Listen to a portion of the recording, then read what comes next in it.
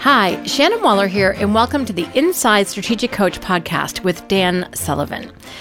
Dan, this conversation that we're about to have is a really interesting one because it talks about the impact of technology, which a lot of people can experience as being very disruptive, and people in the technology world can describe it as being disruptive.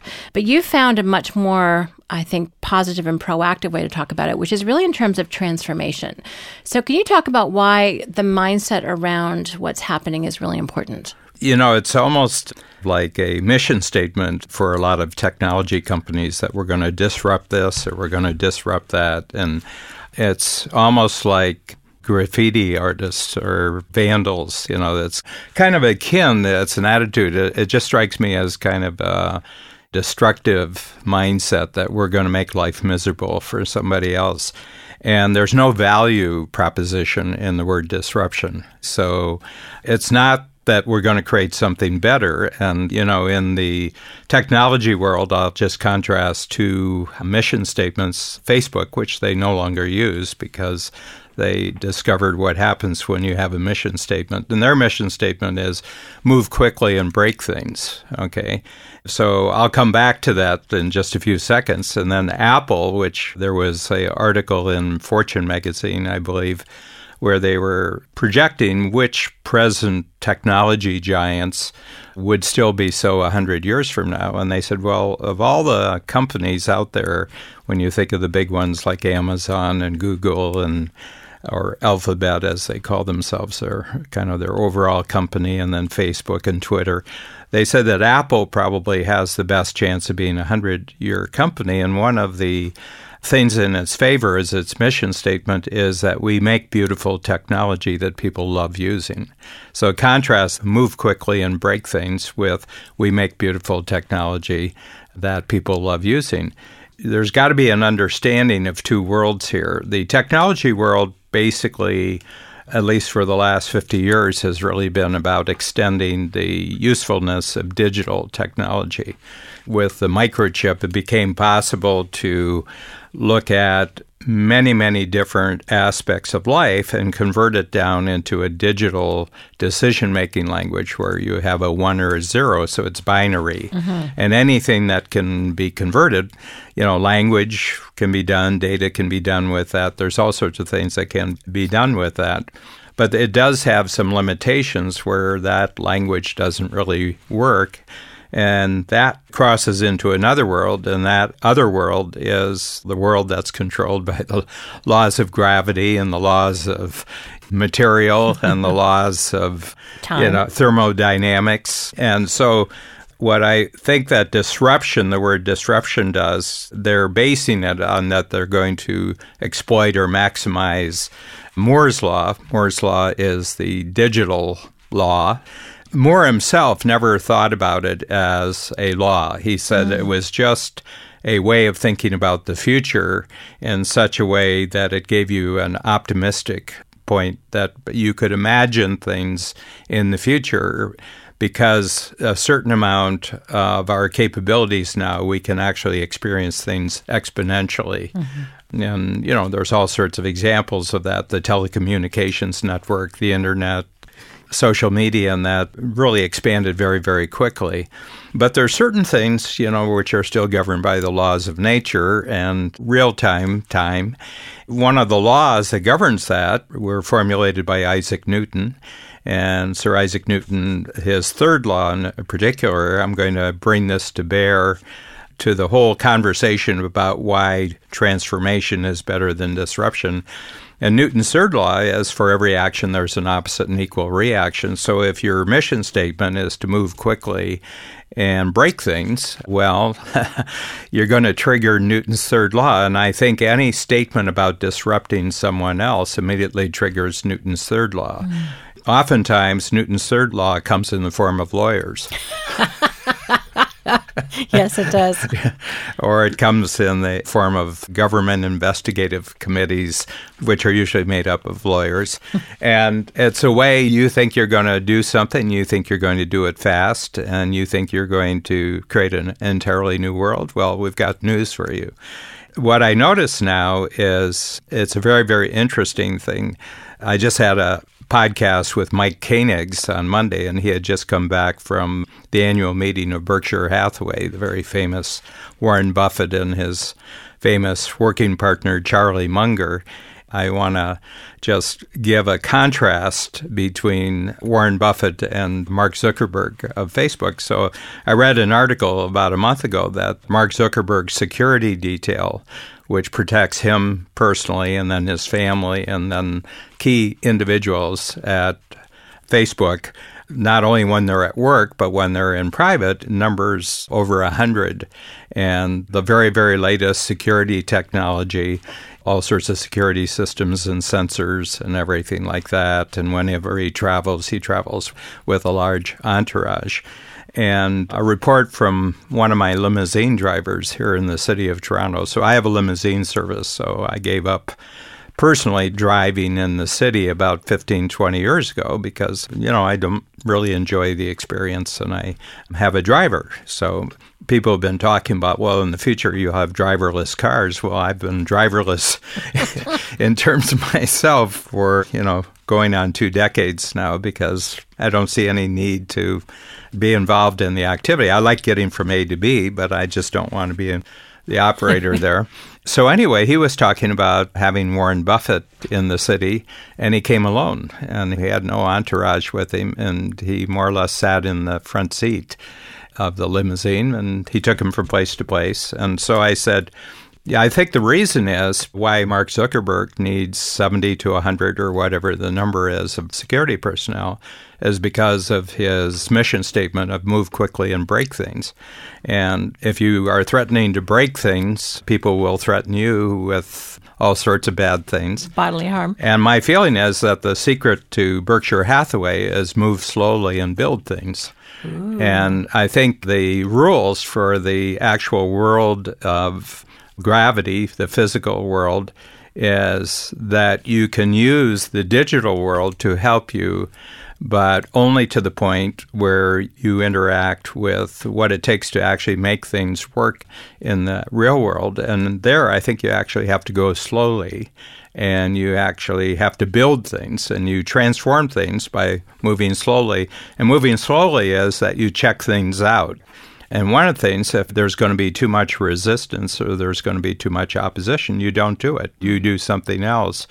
So my feeling is that what's happening with the entire technology world now, they've made too many disruption threats, and now the whole world is responding backwards against them. People don't like being disrupted.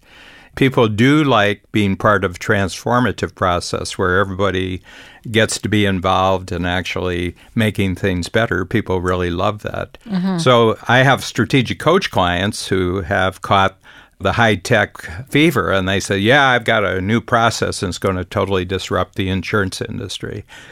And I said, I don't think that's a good plan. It's not good for you to even have that thought in your mind because I think it makes you look at the wrong things because you're attacking what exists rather than actually creating something that's actually new. So I don't think that disruption is really innovative at all. The other thing is that people who think they've come up with a new idea to disrupt things are missing the point. It's not individuals who actually disrupt things. It's individuals who create some new thing that promises consumers that it'll be easier, faster, it'll be cheaper, and it'll produce a bigger result. And it's actually the consumers that transform things. It's not the innovators who transform things. It's the consumers who actually buy into the innovation, who actually transform things. So since consumers are the key transformative force, you have to approach it that you're actually going to approach them with a message of transformation because people don't like personally to take advantage of something that actually hurts other people. Mm-hmm. So my feeling is that the whole high-tech message is totally missing the point. It's not technology that changes things. It's not technologists that transform. It's not innovators or inventors. It's actually the consumers who buy new ideas that transform things. Wow, I love that. That is fascinating, and I have not heard you talk about it in that kind of depth before. One other aspect that occurs to me is that, having been fortunate enough to be part of some of these high-tech conversations, is that they actually freak themselves out. Yeah. So they'll be like, oh my gosh, X percent of the population is going to be out of work, or truckers, or this, that, or the other thing. What are they going to do? And then we need to bring in universal basic income, and then they're restructuring society. And they just go down these paths and these rabbit holes way before they're actually in reality. But they scare themselves. Well, and they're buying bunkers and fortresses in New Zealand because they want them and their families to be safe when the whole world falls apart as a result of their disruptions. You have to understand that a lot of the leading lights in Silicon Valley would probably still be living in their parents' basement gaming if they hadn't struck it rich on a particular idea. I think it's a lack of adulthood, actually. It's a very childish sort of adolescent attitude towards breaking things. And, that's why I say it's kind of like teenage graffiti artists or vandals. But when you look back in history, the people who have really done the most good actually created a new way of thinking, a new way of acting, or a new way of organizing, which allowed people to actually transform things. It actually it didn't make people less capable, it made them more capable.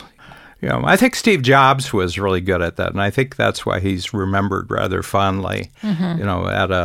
We're pushing probably 10 years, 15 years. I forget exactly when he died.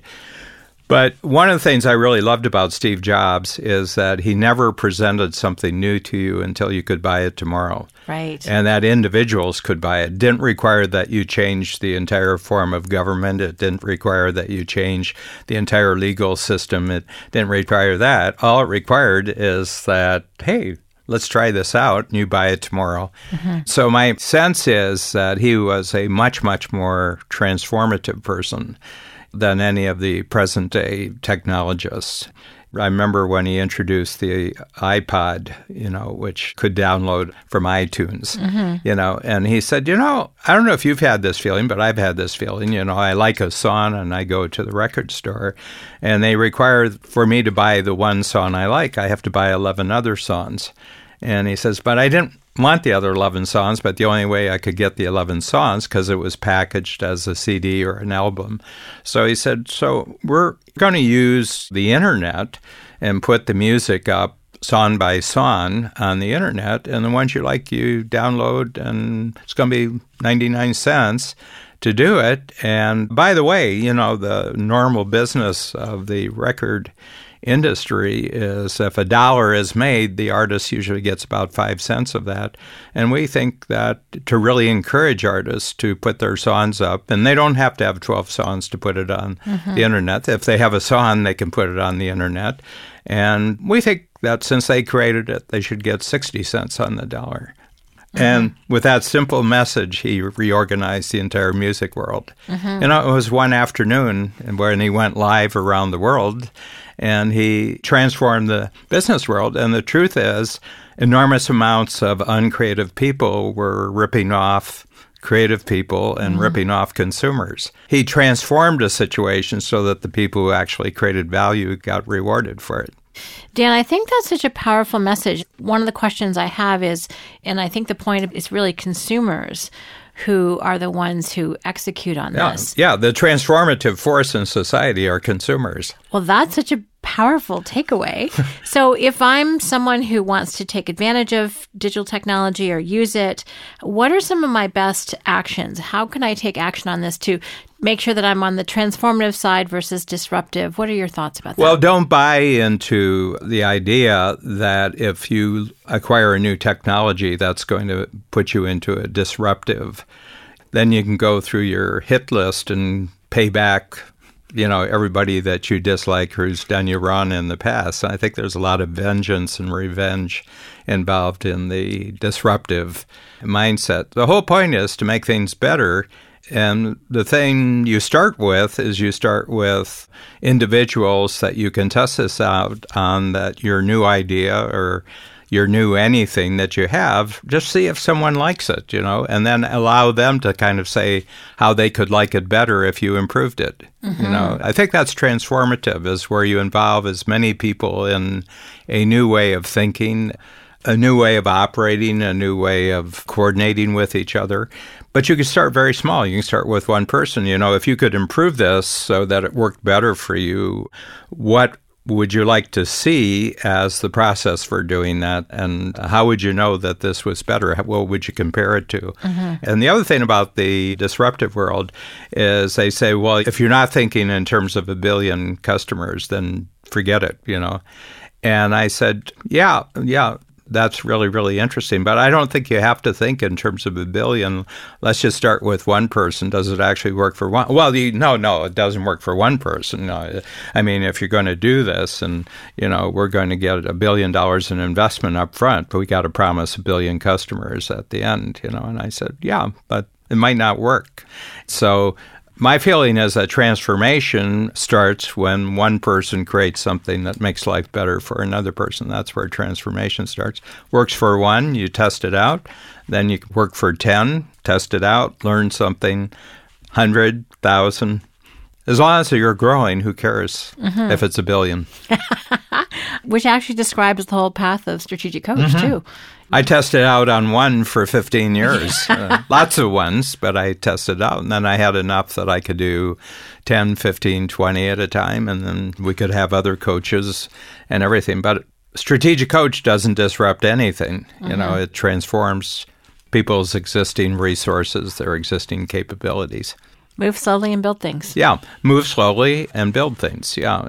I think the high-tech world now is in a state of crisis. I notice that more and more money is being thrown at less and less results. Mm-hmm. Yeah, and it's kind of funny because I think the technology world itself is now being disrupted as a result of its own disruptive thoughts.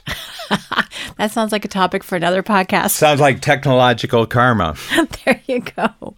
Wonderful. Thank you, Dan. I really appreciate your insights. And the whole thing about really that consumers are the transformative force is something I haven't actually heard before. So I really appreciate that. Thank you. Thank you very much. At Strategic Coach, we focus on growth in every area of your business and life, leading to freedom that entrepreneurs dream of. Join Dan Sullivan, founder of Strategic Coach, for a brand new on-demand web presentation. It's a breakthrough hour of wisdom, insight, and proven strategies. Over 18,000 entrepreneurs can't be wrong. Watch today at danwebinar.com.